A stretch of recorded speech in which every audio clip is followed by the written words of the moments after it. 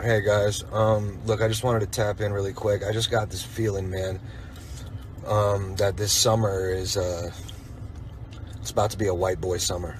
Bottom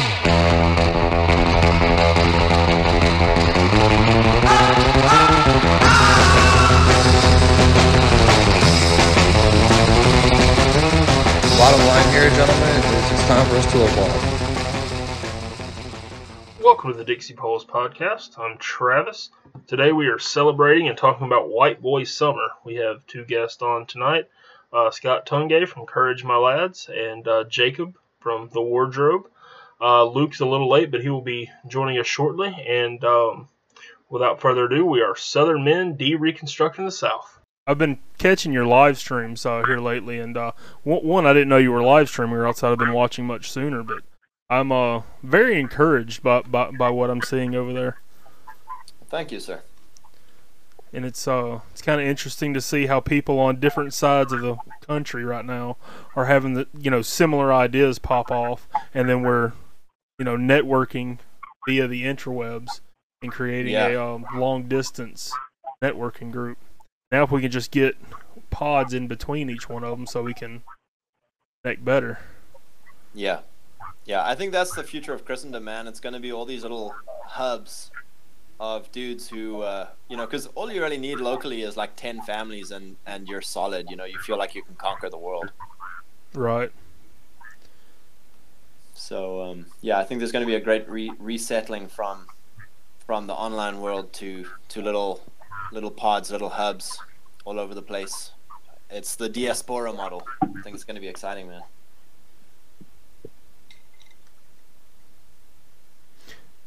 You were going to say something, Jacob?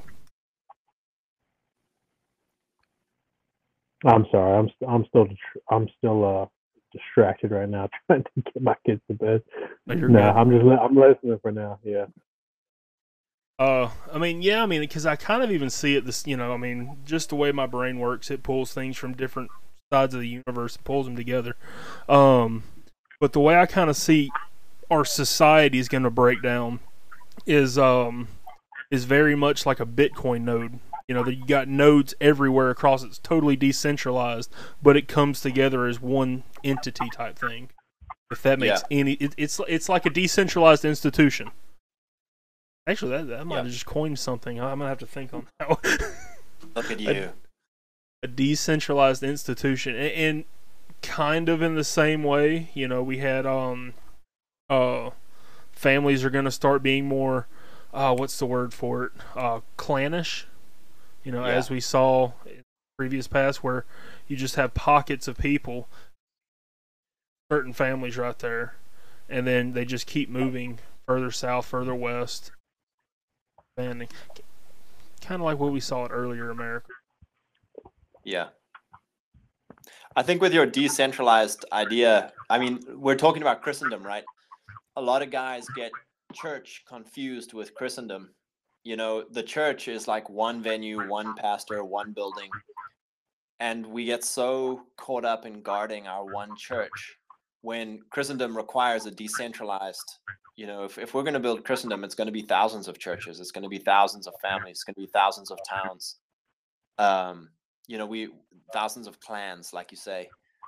And I think we need to really, especially for us who aren't in the ministry domain, we need to have this very wholesome view of Christendom being decentralized. It isn't just one guy's church that controls Christendom. And I think that's going to be a huge thing going forward, as well as not only a clan system, not only like the extended families and local areas and tribes, but a correct understanding of, what it means to be a Christian with, like a lot of guys talk about Catholicity, where I feel there's a huge shift from wanting to kill each other over doctrinal issues to now being like, yeah, well, as long as you keep your doctrinal issues in your church, we can go and fight libs together. I feel there's been a huge shift there. Right. I've definitely become a lot more ecumenical. I'm hanging out with Orthodox and so Orthodox. I'm even hanging out with some Catholics, that kind of thing. Just kind of I can't type and talk at the same time. I'm sorry. It's okay. ADIQ gang, man. We'll struggle through this together. 80 IQ, guys. 80 IQ. Speaking of which, here he is. What's up, guys? Luke, how you doing, bro? Brain farted on time. So that is my bad. I apologize. Everyone listening, guys, you guys made it out. My bad. So You're good. we were just talking about the advancing of Christendom. But yeah, like Jack H. Sun says, that's how Baptists spread to the largest denomination, that we just went out and started churches and without into the politics. There was some bad things about that, but also some really good things about that. One, it basically created civilization out west, but at the same time, it didn't have the discipleship element of it to actually make a lot of them stick. I mean, that's how a lot of them, like the Northern Baptists, they basically went off into heresy. That's the reason the Southern Baptists are going off into heresy, is because we're sending out these not exactly theologically robust guys to plant churches, and then there's no men to actually stand up in the church to do it. But I digress. So I know I've spoken about this in our podcast before, but I'll talk to guys down here. They could be pastors at a church, or deacons, elders, whatever their polity is, and they'll look at you like you're stupid if you say something about the Trinity, like how important the Trinity is, how central it is to Christian doctrine and practice, and they don't even know how to explain the Trinity, much less develop it with any kind of depth. Just kind of speaking to the whole ignorance thing, that's pervasive, in the Bible Belt right now. And that's unfortunate, because it's the Bible Belt. They should know that. But they don't have any sense of history. They don't have any sense of a robust doctrine. They don't have any sense of depth to their theology. Yeah. And maybe that's the great tragedy of liberalism in the seminaries. You had Harvard and what was the other one? Yale, I presume. But you had all these amazing Christian institutions which have been liberalized and captured and subverted. And whatever Christian institutions we still have, there's an incredible fear of deep academic galaxy brain work, because you're dealing with things such as equality and equity and Gnostic drivel. Mm-hmm. One of the reasons, exactly. One of the things that I think that causes that is that, we take these institutions and we centralize them. Okay, back to the whole decentralization thing, right? But we take the pastor out, and we go send him off to school to, as you like to say, the priestly boys. We go make them the priestly boys, instead of having him trained in his own church and discipled under his pastor, and then also working in like the real world. So now they're racking up all this debt. They're beholden to beholden to the bank now, because they have student loans, and they're getting paid $20,000 a year to be a pastor. Yeah. And he don't know how to make any other money because he's never known. But that's the model's completely off. I mean, you read about even the New England Puritans and even the Southern Presbyterians. I mean, the way they did their churches, they discipled men and they raised up pastors within their own congregations, right? Yeah. Now you got a guy that goes to seminary, comes out with a degree, and literally blasts resumes across the entire U.S. There's a local church here that I know of that was looking for a pastor. I mean, they were getting resumes from California, from Germany, and it's so backwards at the end of the day that a pastor is supposed to be a shepherd of a local church, but let me drive across the country to try to shepherd a flock I know nothing about in a place I have no experience in. It's just stupid at the end of the day. Well, dude, think of where we were when we were like 21, 22, 23. Like, imagine, I'm like, right now, I'm like, whoa, like, finally getting to a place where, I'm just trying to understand life a little bit better than my whole 20s.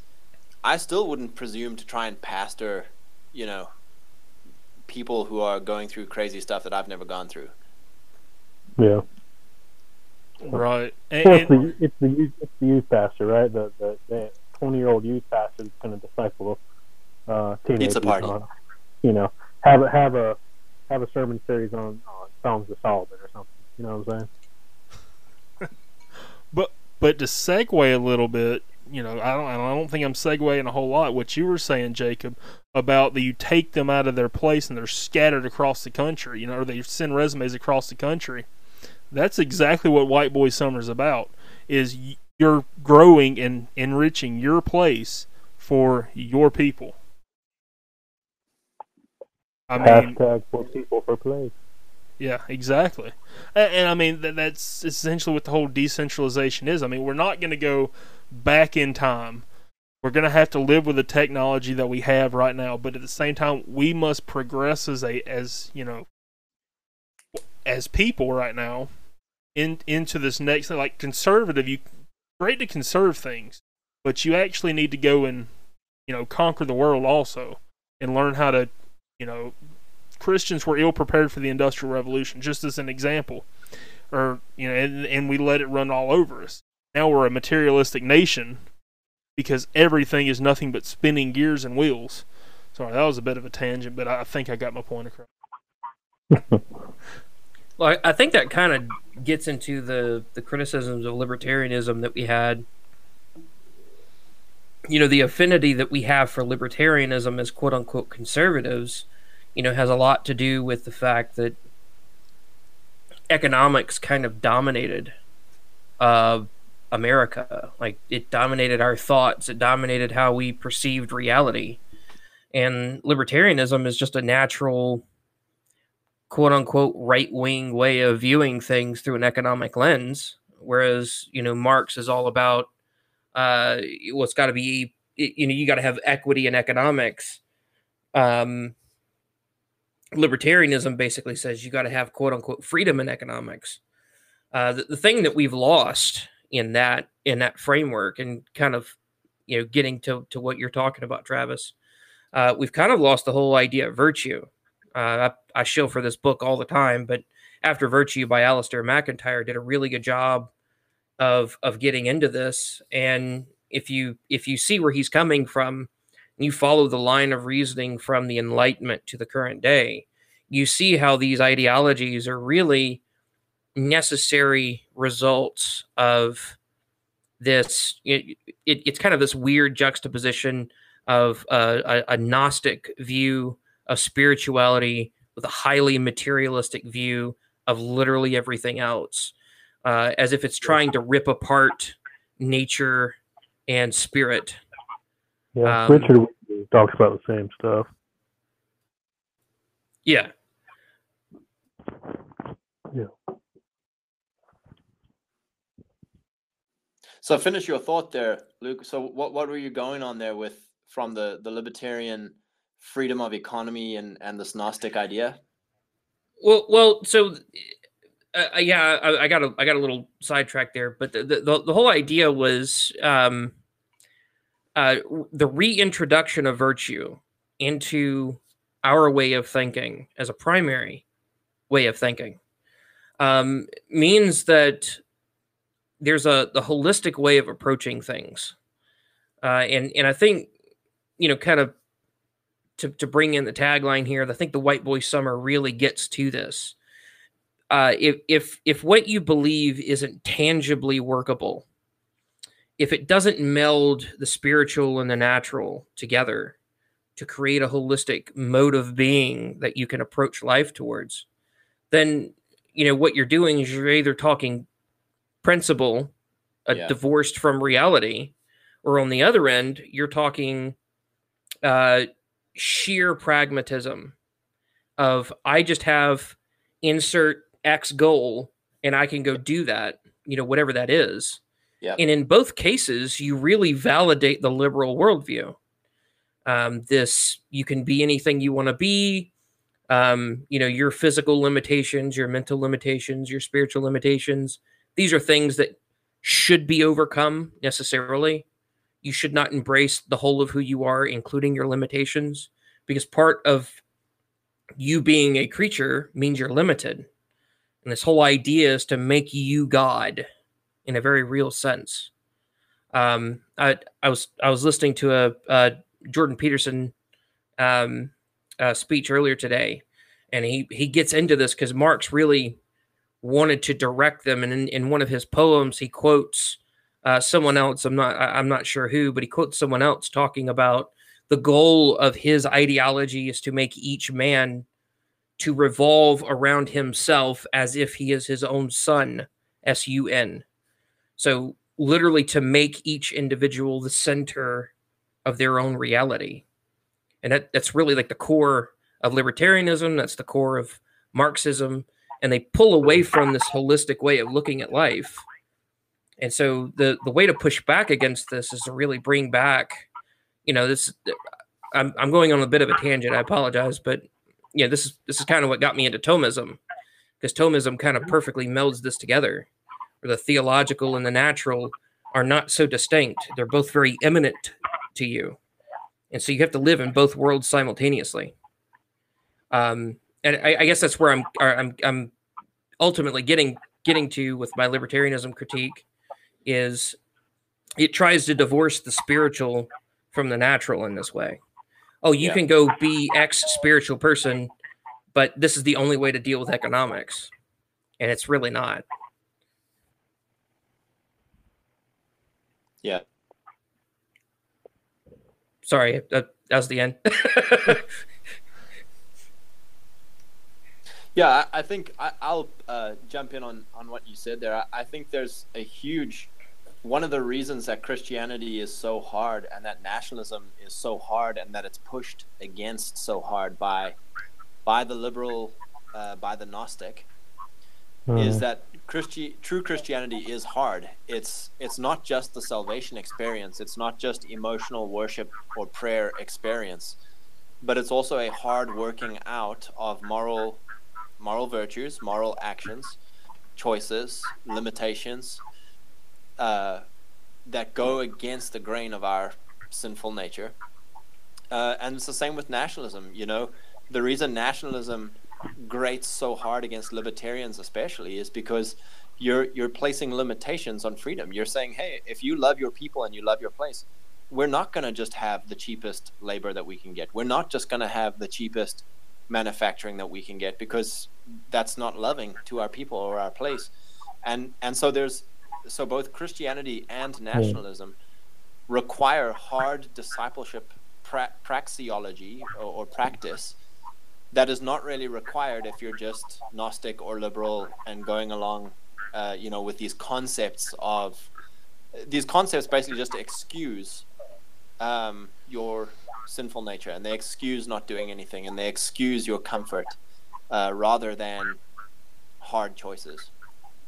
Yeah. So the other yeah, go ahead. Sorry. Yeah, you reminded me. I was trying to think of what, when you were talking, it reminded me of a quote. That it was by Weaver. It's on that idea of the progressive mind. He calls it Faustian. And this is a quote by Richard Weaver. He said, "The Faustian man is essentially a restless striver, a yearner after the infinite, a hater of status, a man who is unhappy unless he feels that he is making the world over. He may talk much of tolerance, but for him tolerance is an exponent of power. His tolerance tolerates only the dogmatic idea of tolerance, as anyone can discover for himself by getting to know the modern humanitarian liberal. For different opinions and ways of life he has not respect, but hostility or contemptuous indifference, until the day when he can be brought around to conform with his own." And I think what you were talking about ties into what Weaver is getting at too with the Faustian man here.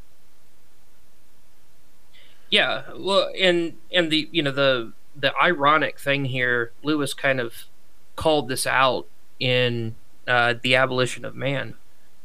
Man seeking to dominate nature. We've talked about this difference between dominion that man is supposed to rightfully practice versus domination of nature. Right now, our system, our civilization is trying to dominate nature. We're trying to force nature to do things, even things that nature itself is like abhors, right? Yep. And so, what ends up happening is man becomes a slave to nature itself, instead of being its rightful master. And so, a way in which this works, speaking specifically to the libertarians, and I'm saying this as someone who could remember myself at one point responding in the affirmative to this question. Ask a libertarian if they would be okay with a limitation on ideas if they could eliminate scarcity of resources. And they will say yes. They will accept a limitation on your ability to think if they can eliminate scarcity of resource.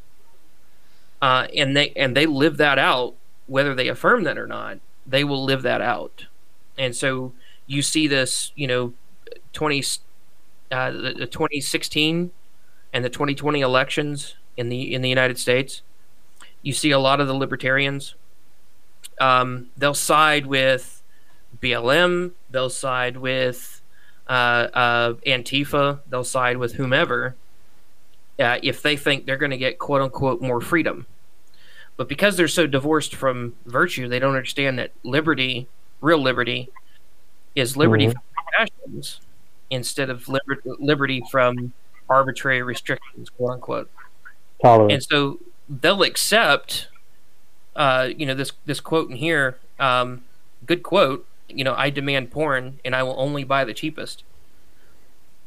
That's literally where they'll go. They'll destroy any kind of virtue for a cheaper product. Yeah. And they won't think twice about it. And that's his point, I think, here too, is that idea, that libertarian ideal of tolerance at all costs. And what he says is, quote, tolerance is an exponent of power. Seems at the bottom, that's what it is. White Boy Summer, hashtag. Yeah, right. I think another thing you said there as well, as far as, do you rule over the tool or does the tool rule over you? I think in essence with the libertarians, capitalism or the free market or, economic freedom, however you want to call it, instead of being a tool that serves them, it's their God that they worship and everything must bow to that, So if you had to say to them, like, hey, man, will you love your people and love your place? It's like, yeah, man, I'll love my people as long as it serves the free market, as long as it serves capitalism. But as soon as you put a limit on my free market or a limit on my capitalism, I'm out. Yeah, but they'll also ask, who are my people? What is my place? Yeah, they're individualists. They're individuals. Well, yeah, I mean, that and, no one actually has a tribe. Well, obviously, so they don't have a tribe, but they don't even have, like, even in a broader scheme of things, they don't have a people group to belong to. So I would look at who's my tribe? My tribe's my church, and it's my family, and then a few friends. Okay? I don't let too many friends. Yep. Anyways, and but they don't have that, and they don't have any history on any, like, most of them are rootless. Most libertarians, they ran off to the big city because, it had gold and whiskey, right? More money. Yeah, more money. I mean, well, gold. So that they don't have that greater sense, like they've sold who they are for a few worthless pieces of paper. Or just to get ahead in life, just to be the the big shot at. I've been at the same place for 30 years. But well, and you can read Hoppe, you can read Mises. They always define marriage as an economic contract. God himself has to bow to your free will, according to a libertarian. And when you talk to a libertarian, I've had Christian libertarians do this to me, quote unquote Christian libertarians. You tell them about God's law puts this restriction on you, and they will weigh that against the NAP. And if it violates the NAP, then they'll tell you you're wrong, even if God said it. Yeah, that's old covenant, bro. That's old covenant. You can't. That's old covenant. And I'm, I don't know how many libertarians are actually listening, but I'm saying this as somebody who used to make these arguments. I mean, Travis, you've known me long enough. I mean, I've made these arguments before. I've been the little autist on the internet making all the libertarian arguments. I'm very aware. It's what we're born into as white boys. Yeah, absolutely. So, I mean, I'm probably the least extreme guy on this chat, but I'm sympathetic at least. How very dare. I am. I'm on board. It's not I'm not setting myself against. I'm just saying that I'm probably the mildest guy on the chat, just in terms of my. I'm very sympathetic or whatever to libertarians, because again, that's where all of us have come from. Like at some stage, I would say 90% of white boys have owned a Gadsden flag. They have toyed with libertarian economics, with ANCAP, with Mises and Hayek and Ron Paul, and name your libertarian philosopher and economist. Probably Stefan Molyneux. I was big into him. Yeah, I'm very sympathetic. I'm very sympathetic to that world, because that is the first escape. When you realize that the world hates white people. And I use the world just as a, fill in whatever institution you want to put there, but the institutional, corporate, whatever, it's hard to be white when everyone's attacking you for being white. So the first thing you do is to stop identifying as white. You're like, well, I'm not white personally. Personally, I'm an individual with great ideas. And then when they won't stop attacking you, then you leave. So you're like, fine, I'm going to go to the woods because you're all a bunch of retards. I'm going to go metaphorically to the woods, but basically you just withdraw from everything. You withdraw from duty, you withdraw from public responsibility, you withdraw from, clan or tribal responsibility. And so you then, like, finally people will leave me alone, because I'm no longer an evil patriarch. I'm no longer an evil white person. I'm an individual. I'm a enlightened individual. And they still don't leave you alone. And I think that's the road where a lot of us starts clicking of like, wait, you're going to call me a Nazi no matter what I do? And they're like, yes. And then you're like, okay, so so I don't have to be a libertarian anymore? No, you're still a Nazi. So I think that's where a lot of guys start falling into tribalism, or some form of more praxeologically heavy, not just economics, but political philosophy, where we're like, I'm done being attacked, I'm done being disrespected, I'm done being the whipping boy. I'm done cleaning my room. I've cleaned my room a lot. Can we now go and clean the neighborhood and clean the institutions? Right. Yeah. I mean, the crux for me was whenever I realized that I couldn't live in power couldn't live in a vacuum. But anyways, is that makes sense. They will never leave me alone. Therefore, I must go take power for myself in whatever way that I can.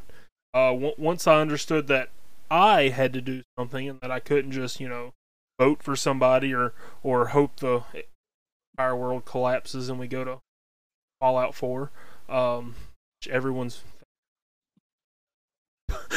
But we actually have to go and build society ourselves the way we want society to be built, like our forefathers did. So in my area, the South in general, we didn't really have.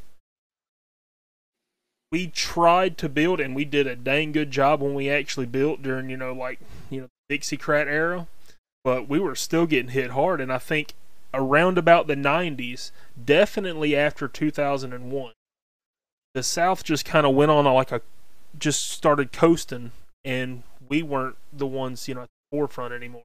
We weren't the ones actually going out there and building and succeeding, and so now we've got a bunch of Yankee middle managers that are just being shipped down here by the literal dozen every day.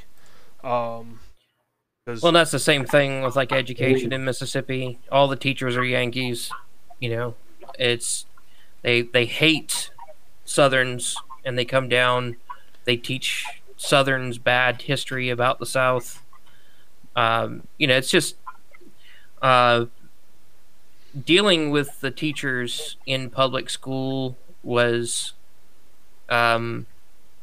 frustrating, to say the least. I was originally homeschooled, and going to public school after being homeschooled was irritating. It was three grades later, I'm learning what I learned when I was in homeschool. And the teachers didn't really know that much more than what they're telling you. They had some kind of specialized degree, and outside of that very narrow discipline, they basically knew nothing. And so they're going to teach you whatever the history books teach you, and the history books were literally written to tell you that you're an evil white Southerner, you need to die. Well, since you brought up public schools... Oh, one sec. Well, since you brought up public schools, it's very interesting that now used to, you would learn with your tribe. You would learn what your tribe needs. So when we went through Dabney on his secularized education, you know, we talked about how the South used to be educated. That it would be small communities coming together, probably in a church, most likely in a church or a barn. They would come together and learn there. You would learn with your tribe. You would see these people every day. You would do chores side by side with them. And now we just rip the child out of the tribe and just place it like a microchip on a board into a stool and expect them just to get, you know, receive and download all this knowledge. Knowledge that most of it, you know, is totally useless or a lie. And the problem with that as well is that knowledge is it's globalized. So instead of having regional peculiarities or local peculiarities, you're all watching the same media and taking the same education as some dude who's up in New England. Right. And the mode of education was designed by behaviorists like Skinner to turn you into, quote unquote, the model citizen. And Dewey. Yep. Yeah, and I bring out Skinner because he's the most, like, reprehensible of the bunch, but he's quoted like he has any actual intellectual clout. Yeah, just go read Democracy and Education by Dewey, and you'll see exactly. Yeah, they played the long game for sure. Very, very much so. So I mean, now we need to start playing, like, it's high time that we started playing the long game. And I think a lot of us have, you know, a lot of us are going out there and creating their own institutions, right? And in 50 years, who knows what they'll become. As long as they don't sell them out to the highest bidder once they turn. That's one of the biggest. Yep. And that's an issue of vision. You know, if you start an institution, you've got to have a 50 to 100 year vision of, you know, a righteous man leaves an inheritance to his children's children. So an institution is an inheritance that you can lay up. So do you have a vision for this inheritance to go 3 generations?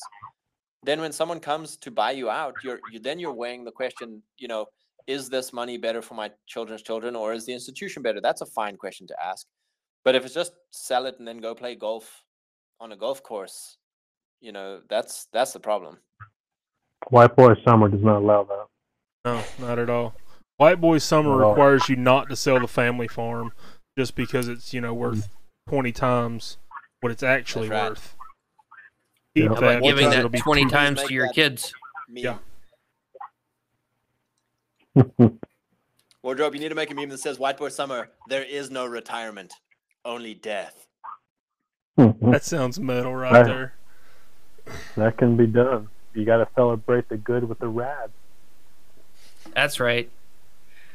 I saw an excellent little bit of conversation. The new Man Rampant dropped, and the little conversation between you know, the guys. I think it was Foster and Wilson. They said that normally those passages, I will never leave you or forsake you, they're put on top of an image of like a kitten or something cute or something soft. And he said, really what that needs to be put on top of is like a picture of the Normandy storm, right? I'm going to go storm the beaches. I will be with you always.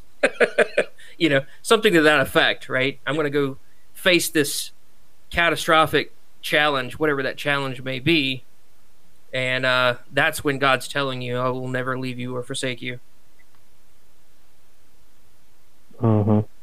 I think those kind of memes should be incorporated into this as well. I mean, the brashness that's part of these memes are good, but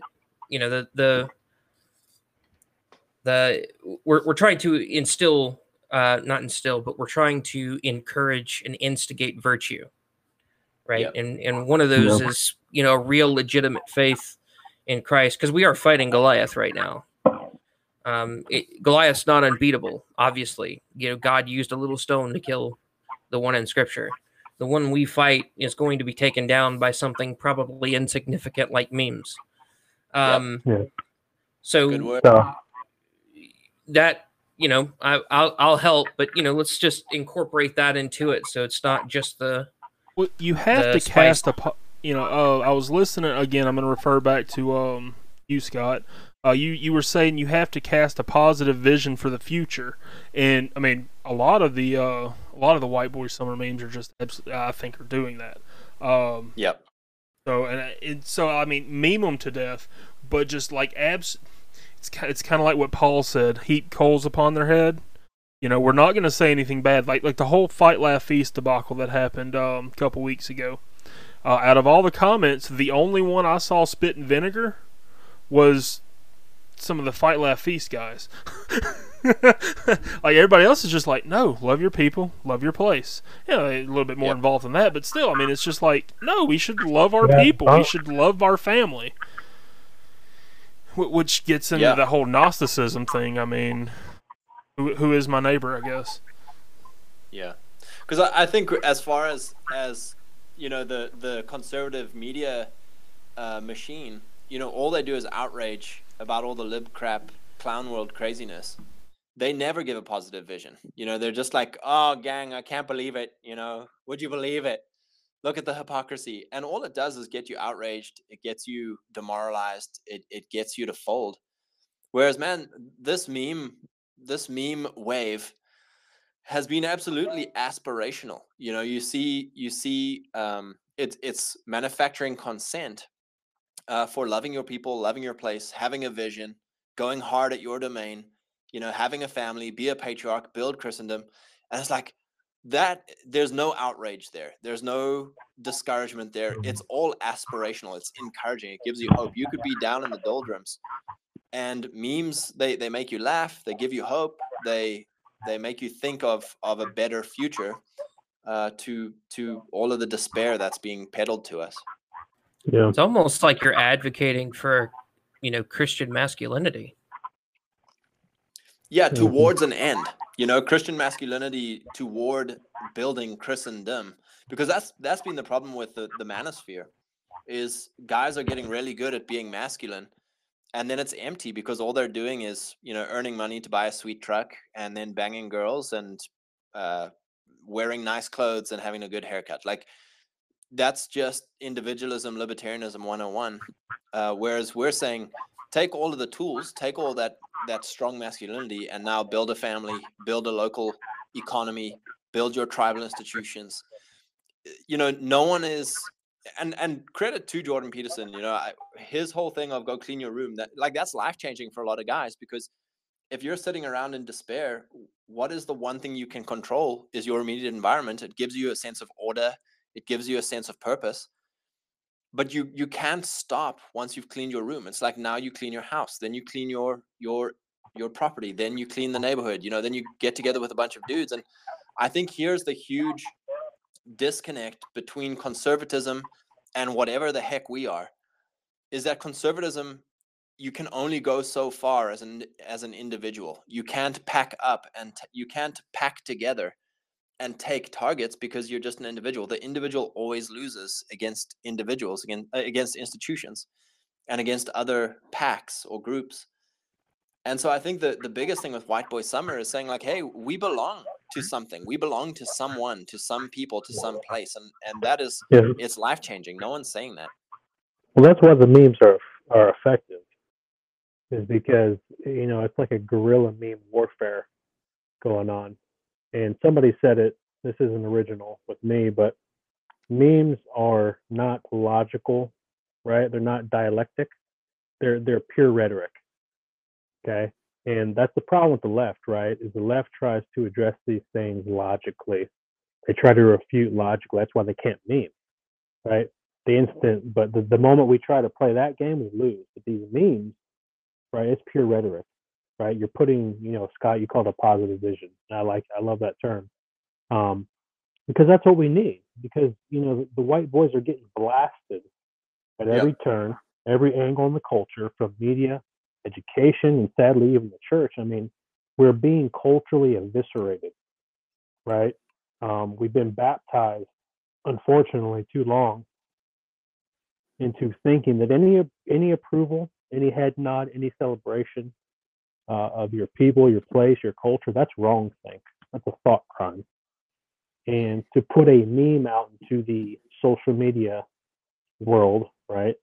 That's just pure rhetoric. Hey, this is a picture of a white guy. He's having a good time. It looks rad. People have a hard time with that. It's, you know, it's satire, right? The left usually memes in irony, not satire. But I mean, a guy can look at that picture. It can be 3 words, White Boy Summer, and they read it. They see the image that's correlated with it, and man, they know. And it's so effective. That's the thing. Like, I liked what one of you put in the group chat today or yesterday. The whole thing of guilt, you know, of the atonement. There's a desire for atonement, and so one of the easiest ways to atone for our guilt is to self-punish and to punish those who step out of line, because you're atoning to the liberal God. But, you know, for us as Christians, we have none of this shame and none of this guilt, because we're clean by the blood of Jesus. Jesus is our atonement. And so one of the things that really struck me, whoever put that comment in the group chat, but it's this thing of the reason so many Christians are against White Boy Summer, are against any form of nationalism, is because they haven't actually, for themselves, stepped out of the liberal religion, repented of it, put it away, and stepped through the baptism of Christ's blood, of atonement, into Christianity. And so they must punish us, performatively punish us, to prove to the liberal religion that they are adherents and atoning their guilt. That's I shared that one earlier. That was actually from Rushdoony, Politics of Guilt and Pity. And he makes a great point in that. You know, I call it you know, a guilt masochism. And I think it's especially racially, I guess you could say, white people have a huge problem with guilt masochism, right? I know you guys have probably seen that video. Have you seen that video of that base dad at like a school board meeting? Yep. He's getting like dressed down by some Mexican guy or something, and all the little liberals are sitting there, you know, taking it on the chin, getting their daily dose of guilt masochism, right? And he simply says, "Well, then leave," right? Yep. Or what do you say? Why are you here? Something like that. And there's a collective gasp, right? And the funny thing is, this is when you know, it's not that what he said was wrong, right? Because they can't argue with facts and stats. It's that he said it out loud. That was the crime. The crime was that he said it out loud. He questioned it out loud. And that's the frame that most white people and especially white liberals are stuck in. And it's a guilt masochism, right? It is that need and urge for atonement, but that'll never be assuaged except for in Christ, like you said. So I think another way in which the memes are helpful, so Peterson, Jordan Peterson in Maps of Meaning kind of lays out the idea of play, and kind of demonstrates that play is really important for not only kids but as adults. Part of what play is you're inhabiting or thinking in certain terms to play with an idea. It's a way for you to take knowledge that you instinctively know but can't articulate, and make it verbal to be able to articulate the idea through play. So I think the reason why the memes are so effective is because it speaks to things that are innate within us. It speaks to things that are a part of what you are fundamentally. And when you speak to something that fundamental, it's going to resonate with the person who's listening or who sees the meme. And when that resonates, there's an enjoyment that you get from that, which is why the meme is funny, because you're actually interacting with it on a fundamental level of your own being, not just in your mind. And so you don't need much, right? You don't need much, quote unquote content within the meme. The one that I was looking at earlier that, just thought it was amazing. I think I spooked somebody at work because I laughed out loud at it. But was the one with St. George. It's dragon season, right? That's an amazing meme, guys. Like, seriously, slay your sins. But the whole idea of being a dragon slayer is something that's just fundamental to men. Men want to be that hero. They want to embody the role of St. George. And just with that little meme, you're speaking to that fundamental part of what it means to be a man. And it resonates with guys. The vision. That's the vision, right? That's what Scott's talking about. You're giving someone, especially a little white boy who's been dressed down for decades, right? Of having wrongthink or a thought crime to even attempt to be proud of who he is, right? And that's the other part of meme too, is when the people see the meme, there has to be a little bit of a, hey, this isn't approved of, I kind of like this. Yeah, it's edgy. There's an edgy counterculture kind of vibe to it, right? And that's why people like it as well, because they know you put that out there into the social media sphere, you're going to have people, they're going to like it, but you're going to have people that are going to be like, well, what is this? What is white boy summer? That sounds pretty racist. Or if you're really edgy, that sounds kind of, quote, tennis. Yeah. Right? The bogey word of the moment. Does that word have scare quotes around it? Definitely has scare quotes, yes. At least it doesn't have brackets or parentheses around it. Well, there's only two sets of parentheses because we all know what 3 sets mean.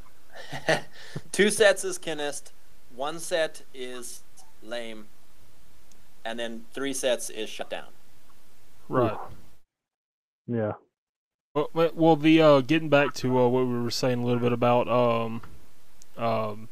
memes, is that we, as a culture, we've been so deprived of myth for so long that we're longing for that, and that's what memes are. Memes are, we're writing myths, and once you, like, take the St. George one, once you put that out there, you're like, yes, I'm inspired by that. That's great propaganda.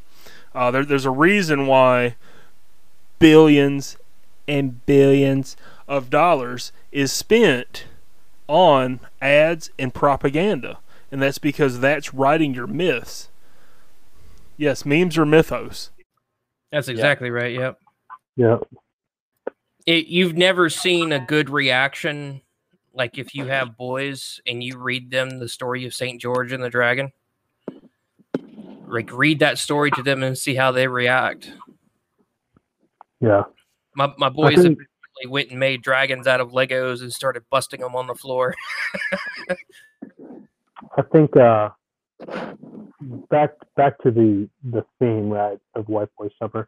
I saw somebody, it was a friend on Facebook, that said something, and I thought it was really good. I think you guys would agree. One of the other major themes too of White Boy Summer is really at the end of the day, it's like punk rock, right? It's refusing to lend an ear to people that hate you.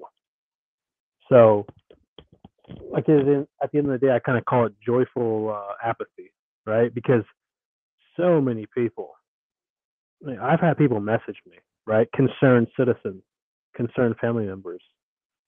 What is this White Boy Summer? I looked on Wikipedia. This is what it said. But knowing that we're not lending an ear to that. We're refusing to lend an ear to that. And in that sense, it is that kind of punk rock tone of, we're here, we're having fun, we're not ashamed, and we don't need permission, right? Where whatever White Boy Summer used to be, right? I don't even know the origins. I know it started with like, what was it? Chet Hanks. Yeah, Tom Hanks, or whatever his name is, his son or something. I'm like, we're well beyond that. We've redeemed it, we've captured it for the glory of God, and this is what it is now. And people have a hard time with that. We have Christians baptized. We have baptized White Boy Summer. It's reverse institutional capture. The liberals don't care if they've captured a church or a place that had Christian roots. It's theirs now. So this is ours now. We own it. And so the goal here, and if we're not too careful, we'll start being mistaken for dominionists. But the whole goal here is that this doesn't stop with memes. This doesn't stop with the meme movement, right? This progresses beyond mere memes. The whole liberal fear that they're not just coming for your abortions, they're also coming for your porn. Andrew Torba said it best. Yes, we're coming for your porn too. Right? Like we're going to redeem our institutions. If that means that it has to get burnt down and we're coming for the 19th Amendment. We're coming for all of it. You're going to lose all of it, and we're going to take it back in the name of Christ, not to take it back for the sheer sake of power. We're going to take power back. We're going to take it back for Christ. And we're going to honor God with whatever we get. All of that increase is his anyways. Us trying to hoard it for ourselves is going to do nothing but make us lose it. God wills it. But it's kind of like, it just kind of spurred a thought in my head that when Christians were conquering Europe, a lot of people want to bring out the whole Easter is pagan type crap. Well, I don't really give a crap if it's pagan or not. You want to know why? Because we have destroyed those pagan idols. And now it's Christian. This holiday that you might have celebrated around the same time we celebrate the Lord's, rising. Yeah, it's Christian now. We've got that.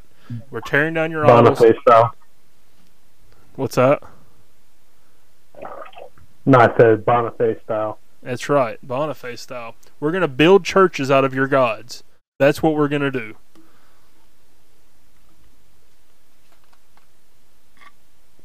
And, yeah, so you go.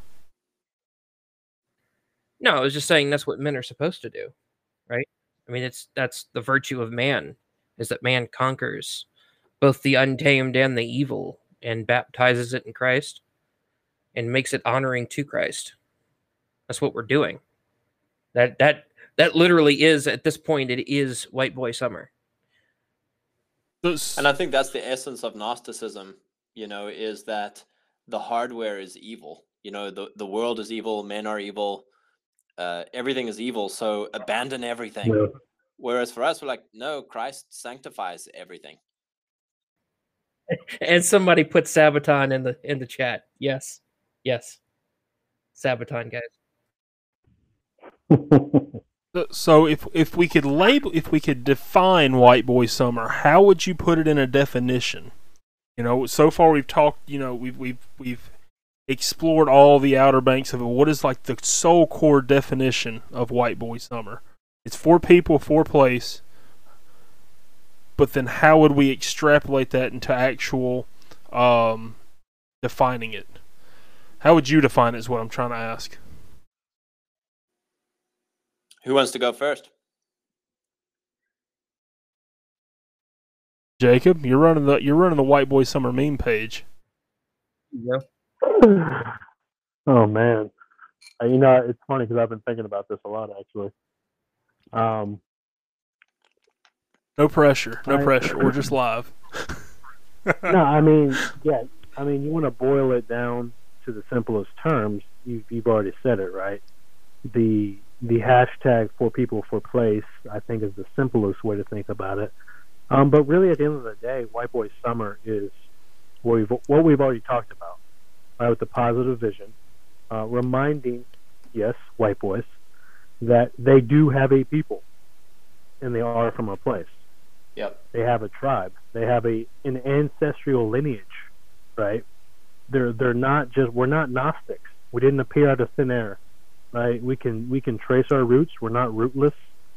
It's just calling everyone back to that. Really, it's reminding white boys that, hey, you know what? To be proud of your people, to be proud of your place, where you've come from, right? Your ancestors. That's okay. It's not a thought crime. It's not wrong think. It's not a sin. Like these things. It's not a sin. Amen. I mean, that's the thing. It's not a sin. In fact, God made it a law against tearing down the monuments to your people. Yeah, it's good. That's the thing. It's good. There was a big, what was that? It was real edgy to say it's okay to be white, right? And my one of our buddies on there, Let Us Alone, he made a good point a while ago. Said, it's not just that it's okay, it's good. This is who God made us to be, right? So it's embracing that, embracing the fact that you have a people, a place, a tribe, an ancestral lineage. It's okay to like those things and to love those things and to strive to honor those things, right? I mean, it's the fifth commandment, right? At the bottom, the fifth commandment. Yeah, you're right. Look it up. It's the fifth commandment if you're Protestant. I think it's something else if you're Lutheran.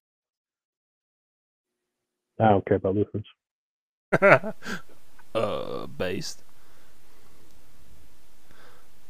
Yeah, I would say on top of that, it's also a thing of discipling the nations. That's one of our mandates as Christians, is to disciple the nations. And so many Christians, especially the liberal or Gnostic Christians, they just, oh Lord, take me home. When's the rapture? When do we get to go home? And they're waiting on death as their savior. And then Christ, he says to Peter, he's like, when Peter's saying, don't leave us, and he's ascending, it's better that I go.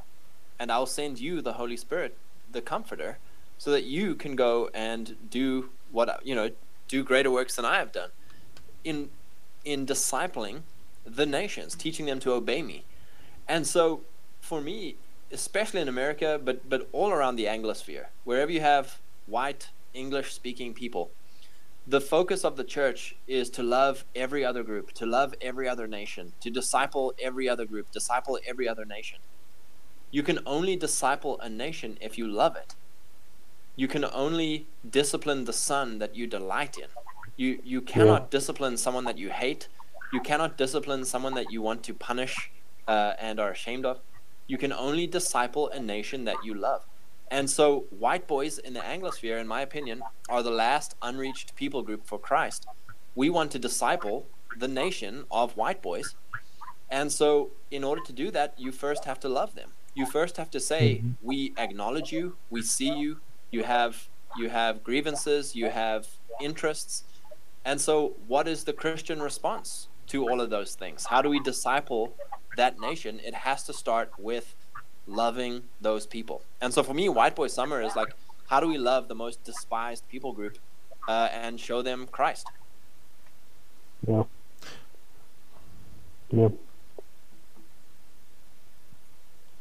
I think that's right on. I mean, that's that is at the essence, right? That's the bottom of it all. And I think, yeah. Go ahead. Well, I mean, we have all these massive mission funds, but none of these mission funds are going to, they're just being, in my opinion, from what I can see, they're just being thrown down a hole when you're shipping it overseas to these places that you can't vet, can't verify, etc. and etc. So it's telescopic philanthropy. telescopic philanthropy at its finest. Charles Dickens wrote about this. It's the same thing over and over. We're going to send all this money over there instead of discipling our own people. You know, America used to be discipled. What happened? What happened? And in my opinion, we got too worried about what actually, you know, the point of salvation, and not enough about the discipleship of your children. You just wanted to get them to the waters of baptism and then let them, you know, go be hellions the rest of their life. We didn't carry on a lineage. We didn't. It's Gnostic. It is Gnosticism because we're not actually caring for their physical well-being. We're going to be raised bodily. Therefore, we should actually, like, you know, I don't know, care about the mortal flesh. Mm-hmm. Well, it's easy. Yep. It's easy to disciple when you're rootless, right? Because the rootless person has no investment. It's hard to stay in a place, right? It's hard to stay in a place to love the people that's around you, because the people around you can disappoint you. The people around you can, you know, mess up. But that's the whole point of that generational vision. And so sending money and missionaries overseas is a lot easier than being invested here. And that's honestly something that's really on my heart for a while. Is I see the amount of resources and money that's being spent to go overseas, and then I look at the regions of the Appalachia, right, where drugs and are just eviscerating whole towns, whole communities. And is there any resources going there? No. And it's not even Appalachia; it's your own town. Yeah. You know, I just. And you're right. I mean, it's weird to think about it from our frame, but you're right. The white man in America really is one of the last unreached people groups in a lot of ways. Even though that's the irony, right? Because there's a church on every corner. Well, that's one of our downfallings is that we've given them this bare minimum gospel. They walked the aisle at the VBS when they were 8. You know, I'm strictly speaking of the South. I'm sure that's, you know, more, you know, it might not be as widespread in other parts of the country, but, you know, speaking just from my experience, they walk the aisle at the VBS when they're 8. They get saved because the pastor prays over them and says, "Okay, you're going to heaven," and then they live for the next, you know, 50 years in total rebellion against God. You know, but whenever someone actually evangelizes to them, "Oh yeah, I prayed a prayer, you know, 50 years ago. I'm good. And so we have Christians in name only that are functionally no better than they literally are the reprobate. But we can't. So that's one of the hardest things I think to break down right now when we are talking about that they're an unreached people group, because most people don't consider them unreached because they did attend a VBS. Okay, they did. Yeah. They have went to church on at least 2 Easters in the past decade. All right, so we're looking at this and we're just like, how do we? You know, it's the hardest place to evangelize. It's the hardest place to disciple. So for myself, we're gonna have to learn to adapt to this. Well, and what you end up breeding is a bunch of churched people who, after their 3rd divorce, will you know, criticize you for having a beer. Right. It's like, you know, we're all in this thing. So I'm just going to go ahead and do it, Travis. It's like me saying the word faggot, right? Everybody gets mad at me saying that, right? They get all butthurt, especially the boomers. And it's like, you know, these guys literally want to take your kid and put them on hormone blockers and cut their genitalia off. And you're mad because I said faggot. Yeah. Like, priorities are just out of whack. Right? Again, I think it's a lack of love for the despised and a fear of the powerful. And so the institutions which are liberalized and want to, you know, mutilate your children, the churches kowtow to the liberal institutions, to the liberal media, to the liberal academics, because that is their power structure. whereas all of these despised white people are just punished, and they're just there to either virtue signal through numbers, of like, yep, we got 5 people saved this week, or tithe money, whatever the case is. But who are the churches serving? A lot of the times they're serving the institutions. They're not serving the poor, who are the poor, despised people. Yeah. Yeah.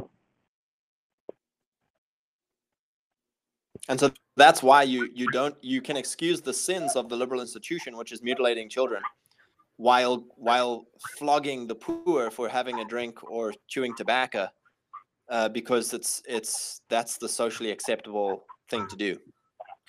Right, but it again, I mean, it goes back to this whole like effeminate, way of looking at everything, really, where the church kind of circled the wagons. We're gonna fight against the intelligentsia, which means in practice the church became very anti-intellectual, which is why nobody knows how to articulate the doctrine of the Trinity with any kind of depth. They become like this nagging Grammy that wants to get mad because you said the naughty word, while somebody over here is in grave sin. Oh, but they're fine. They're not hurting anybody. They're just, they're making a mistake. It's like, no, they're not making a mistake. They're destroying themselves. They're destroying our community because they're advocating and projecting degeneracy into our community. And we need to stop that. Well, it's like my whole argument against the casinos. People still want, the lottery and the casinos in Alabama. And we have Indian casinos, and as long as they stay on the reservation, that's fine. But man, those things, they don't just stay self-contained. They ruin entire areas. I've seen, the lottery, for instance. Like, my state's one of the last states to not adopt a lottery, and I'm just sitting here and I'm thinking, yeah, because I don't want my people to get poorer than they already are. I actually want my people to put, that, $50 that they're buying in scratch-off tickets every week. I would like them to put that towards something else, something more productive, and instead they're not. But yeah, it's not self-contained. I was just going to comment on that one.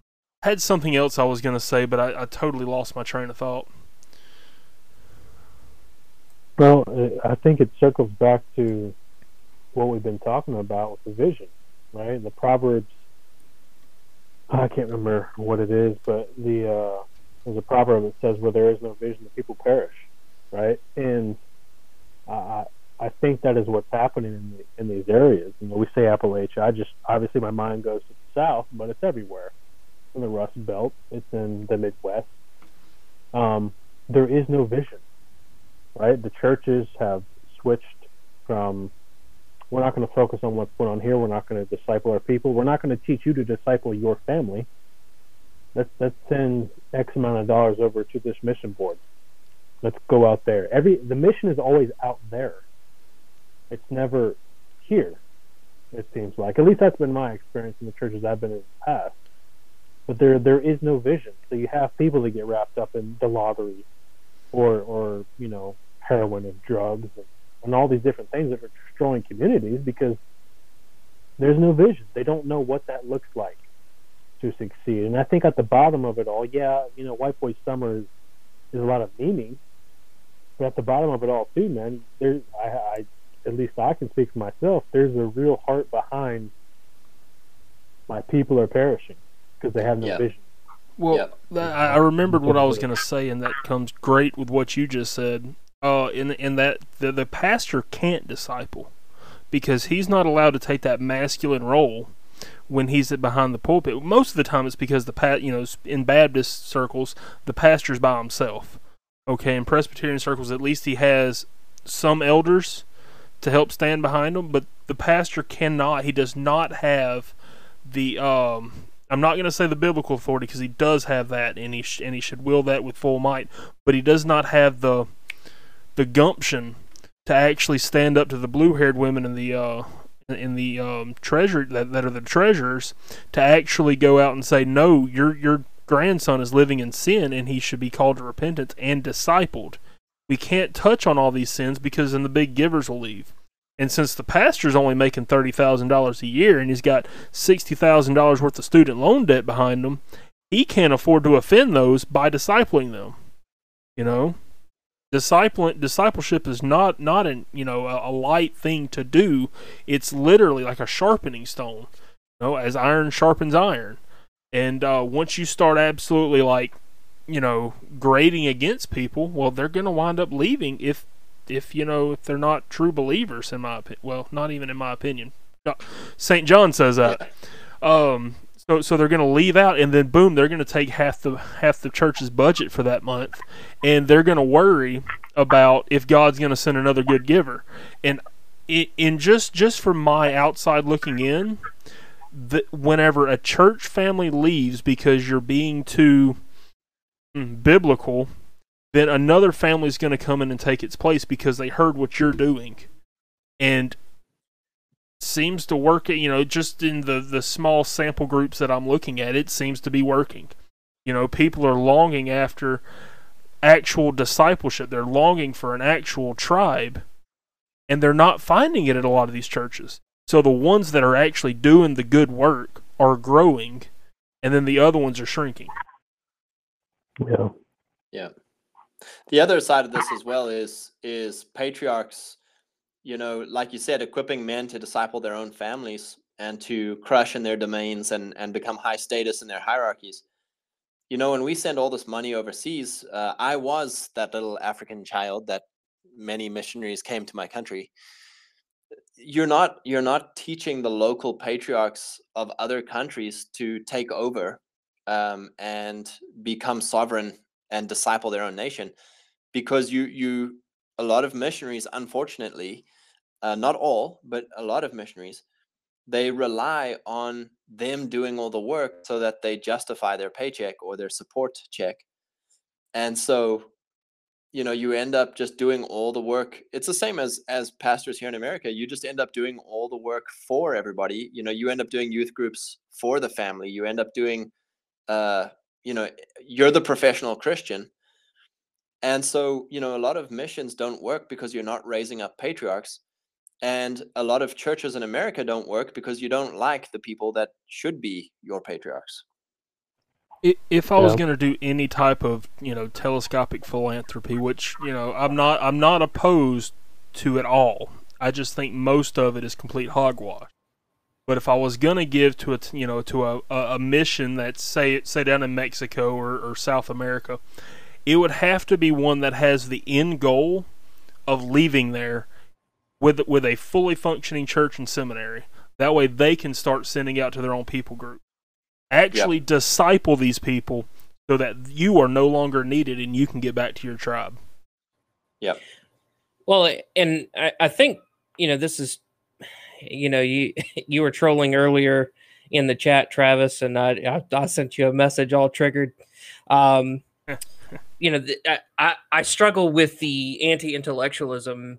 I'm not calling myself an intellectual by any stretch of the imagination. I'm a dumb old swamp rat, right? But you should know things. You should know things about the God you profess to believe in. You should know things about the patriarchs of the faith. You should know the ideas that they were dealing with. You should know the doctrine that they espoused. And it isn't just that you should have this into yourself. I've got the big brain, the brain's so big that I turned it into a bicycle and I'm riding down the road. That's not why you do this. You do this so that you can teach other men, so that other men can be enriched by what you know. You're supposed to always pour into other people, into your tribe, into your community.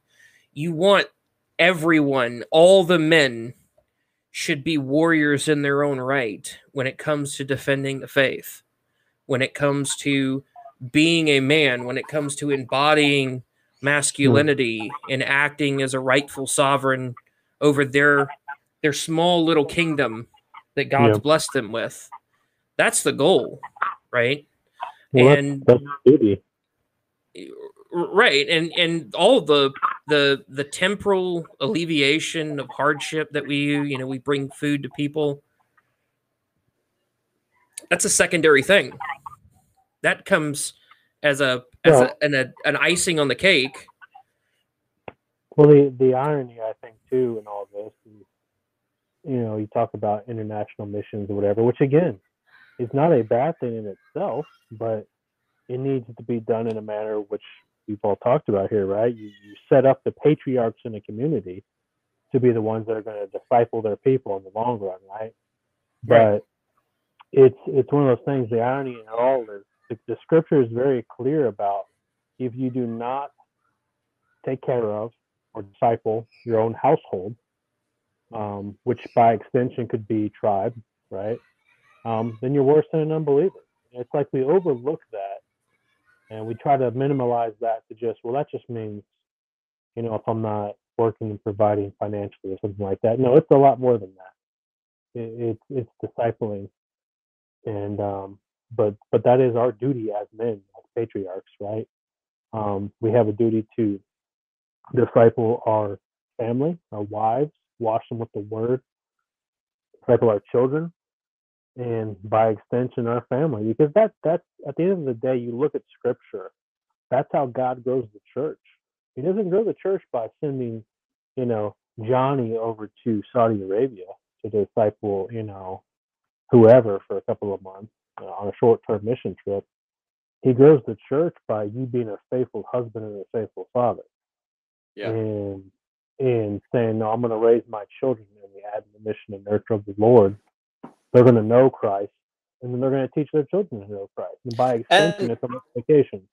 And a huge part in that is local economy. Teaching guys how to build economy and steward wealth and build wealth and lay up an inheritance. Because one of the reasons Africa is so destroyed, one of the reasons South America is so destroyed, one of the reasons America is being destroyed, is that it is hard for a man in poverty. One of the reasons that marriages break, one of the biggest reasons that marriages end in divorce is financial hardship. That get children is financial hardship. And, as Christians, if you want people to love their place and stay where they are and love their people, there has to be economic opportunity for them to actually flourish and thrive, and not be in poverty or violence. And so a huge part of mission work, is obviously teaching people the relational and moral side of Christianity, but the economic and in-group preference side of Christianity. Well, we're not allowed to have in-group preferences. No, we have to buy the cheapest, because that's being a good steward with your money. But we can't give it to the. Go ahead. Sorry, I ruined your joke there, buddy. No. It wasn't a joke. It was just me talking in irony right now. Is we can't have in-group preferences. We can't go to the plumber that's in our church because he's too expensive. That's the rationale behind everything. I went up to North Carolina for a couple of years. The church that I was going to up there, one of the guys started a lawn care business. Not a lawn care business, a small scale utility and installation business. So like he was installing, small sewer, small storm, things of that nature. And so written into the documents of the legal documents of the founding of his business is that, two things. Number one, if you work for this business, you work for this business with partial ownership. So you actually have an ownership stake in the business. And the second thing is that this business is primarily for the glory of God and not for profit. So profit is a third tier importance level for this company. First is ownership stake, and the second is honoring God. And the ownership stake is to the end of honoring God. Any disputes in it is arbitrated by the church elders. So the beauty of this little arrangement that he's got with his business is that he goes and he hires the young boys of the church to work for him. And now the 17, 18-year-old boy now has ownership stake in a business at 17 or 18 years old. He has skin in the game when it comes to, I'm going to run a business. And work ethic shoots up because he's responsible for his actions. It's a time when, before you go to work, you sit down, you pray, you read the scriptures together, you go to work. On lunch, you pray, you eat together, you talk. And so it's a way for this older man to edify the younger men of the church. And, this guy isn't his father, but he's acting as a father figure to this boy while he's working with him. And then that boy goes home, to his daddy, and they talk about the stuff they talked about that day. And then on church, and on Sunday, these two families come back to church together. The boy's been working with this other guy all week, and they get to have that additional layer of fellowship on top of whatever they're having Sunday morning. That's a real powerful tool for, discipling the young boys of the church. Yeah. And so you don't just do that with, your own kids. Do that with the other boys of the church. If you own a business, hire that guy on and make him work, really work him, but work his mind while you work his body, And at the same time, while you're going out, and killing it with these small businesses that you're doing, you're bringing that money into your own community, and you try as much as possible to only enrich your people. So, like you, go to the AC guy that's at your church, who's also hiring a lot of the other smaller boys. Go to the plumber at your church, who's also hiring a lot of the younger guys, etc., etc. And that's how nations grow right there. I mean, that's how they have done it for centuries. Is they only do business with their people, Yeah. And they'll happily take the outgroup's money, but the money stays with their people. Right. Sounds Amish. That's right, neo-Amish. White boy Amish. You don't get much whiter than Amish. That's a good way to put it, right? I like what you said there. Skin in the game. That's White Boy Summer. You got skin in the game.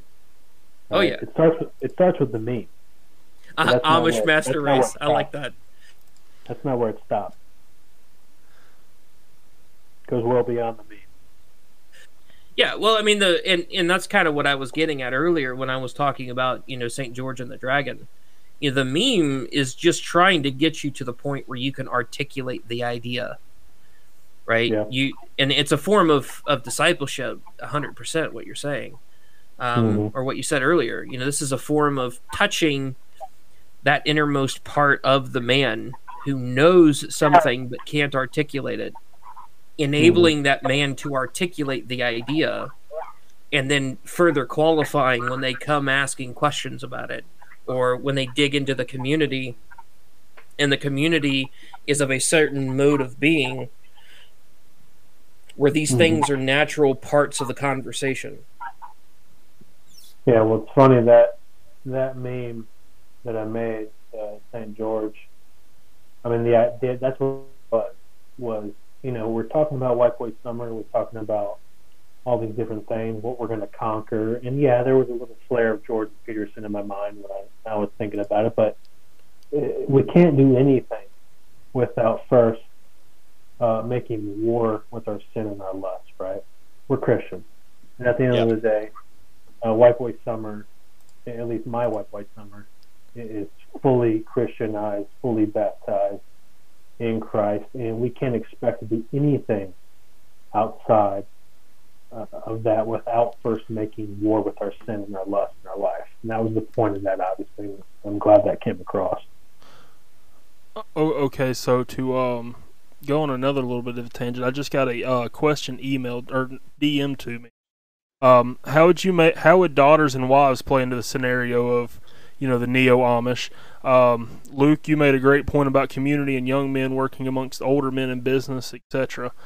Or is the focus tonight solely on White Boy Summer? I mean, tonight we're trying to focus mainly on White Boy Summer, but I think we can touch on this because what are white boys without our ladies? So how would y'all want to address that? What? Say, I'm sorry, read the question one more time. All right, how would daughters and wives play into the scenario like Luke, you mentioned about, men are together discipling one another on the job site and that kind of stuff. How would women and wives and daughters play into that? I mean, biblically, right? It's some people don't like the term helpmate. Sounds kind of weird, but that's kind of what it is, right? The wife supports the husband in his mission, and White Boy Summer. It's not just a meme. It's a way of life. It's a mindset. It's what we do. It's how we work. It's how we disciple. It's how we raise our children. At least in my mind. Obviously, the wife is a big part of that. So yeah, I mean, it's a tough one because it is specifically White Boy Summer, but I think it's because we're trying to take ownership of who we are and what our role is. I don't want to exclude the wives or the women from the equation, but I'd have to think about that if somebody else wants to jump in there. Well, so I think for the scenario that we were talking about, how the wives would play into it would be, take for instance, while the guys are all out there, crushing it and building their empire, the wives are back at home managing the household, so they're actually being productive, okay? And managing the household is far more than, just staying at home all day. You're managing the finances, etc., etc., those things that have been delegated to you by the husband. And then you're getting your side hustle on if you want. If you don't have a ton of kids on your hip all the time, you're out there, you're planting plant starts to go sell at the farmer's market. You're tending to the garden to go sell at the farmer's market. You're doing all that kind of stuff. I mean, if you think about what do the Amish women do, is that they I've never been to an Amish market, but I'm just imagining what I've seen on TV, is that they're working the registers and stuff like that. They're working the produce stand while the men are out there in the field. They're making quilts. They're being a Proverbs 31 woman. They're making money, but it's because that's an outgrowth of their home. That's an outgrowth of their domain, not your domain.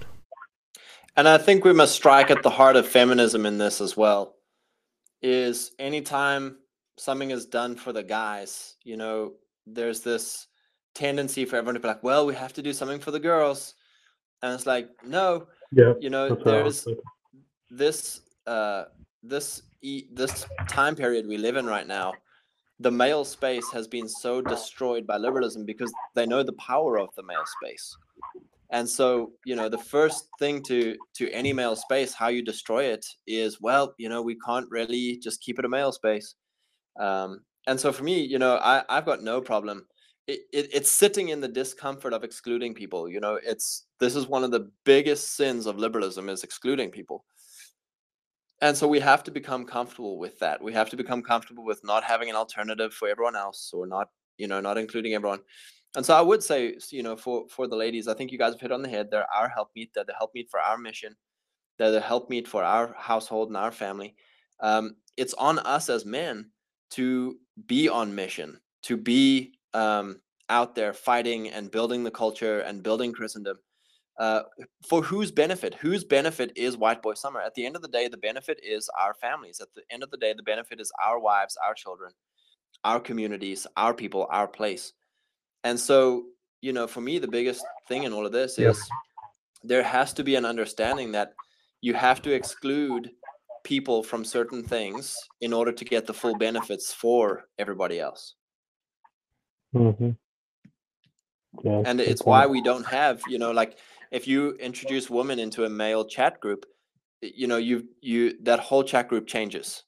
If you introduce women into an environment where men are competing and fighting for something, the whole environment changes. And I think that as soon as we get distracted trying to cater to everybody's needs, we get off of the fighting. I think and the building. I think a good way to think about it too is White Boy Summer is we're exclusively I guess aiming towards white boys, right? But it's not just for white boys. It's like you said, there is an extension there. It is a family. It is the wife. It is the children. But yeah, we can't be afraid to say no. We have this person in mind. We have the white Anglo boy in mind. That's who is in my mind right now. Well, it's a lot like the annual hunting trip that the men of the tribe would go on once a year. Probably more times, back. Anyways, but the tribe needs to at least have these times set apart for just men, just the men of the tribe, to get away and do something that's productive and that's building of camaraderie type thing.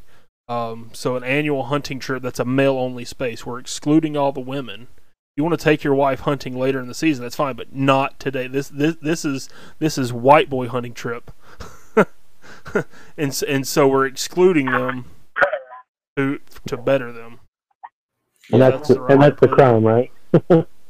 Well, and there's really no reason why there can't be like a white woman spring, right?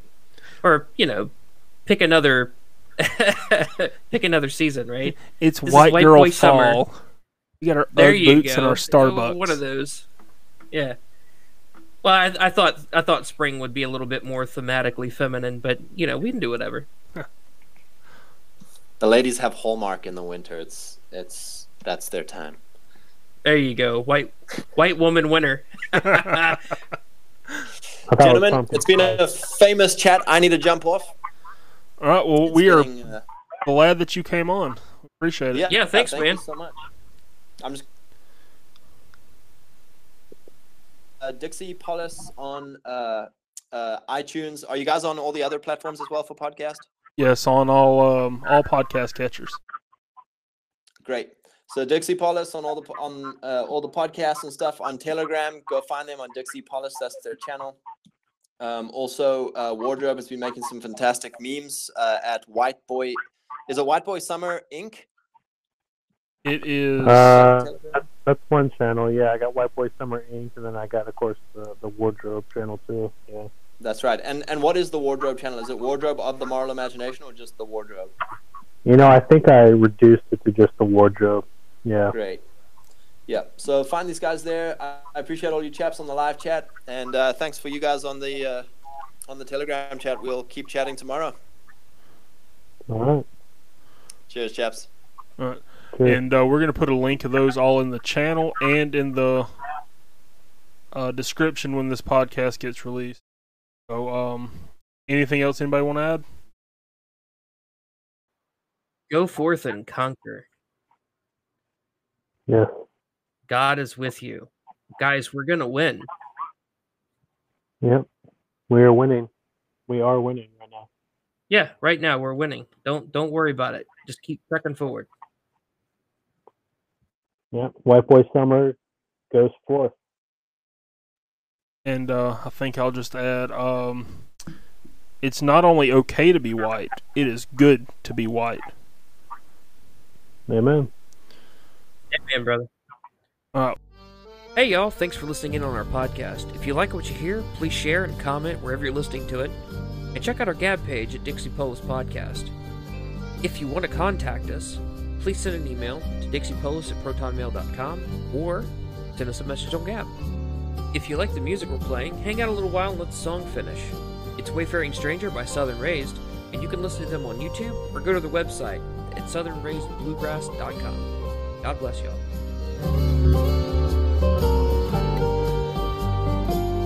I know dark clouds will gather around me. I know my way steep but beauteous fields lie just before me,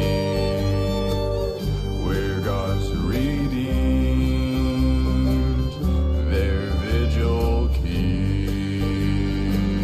I'm going there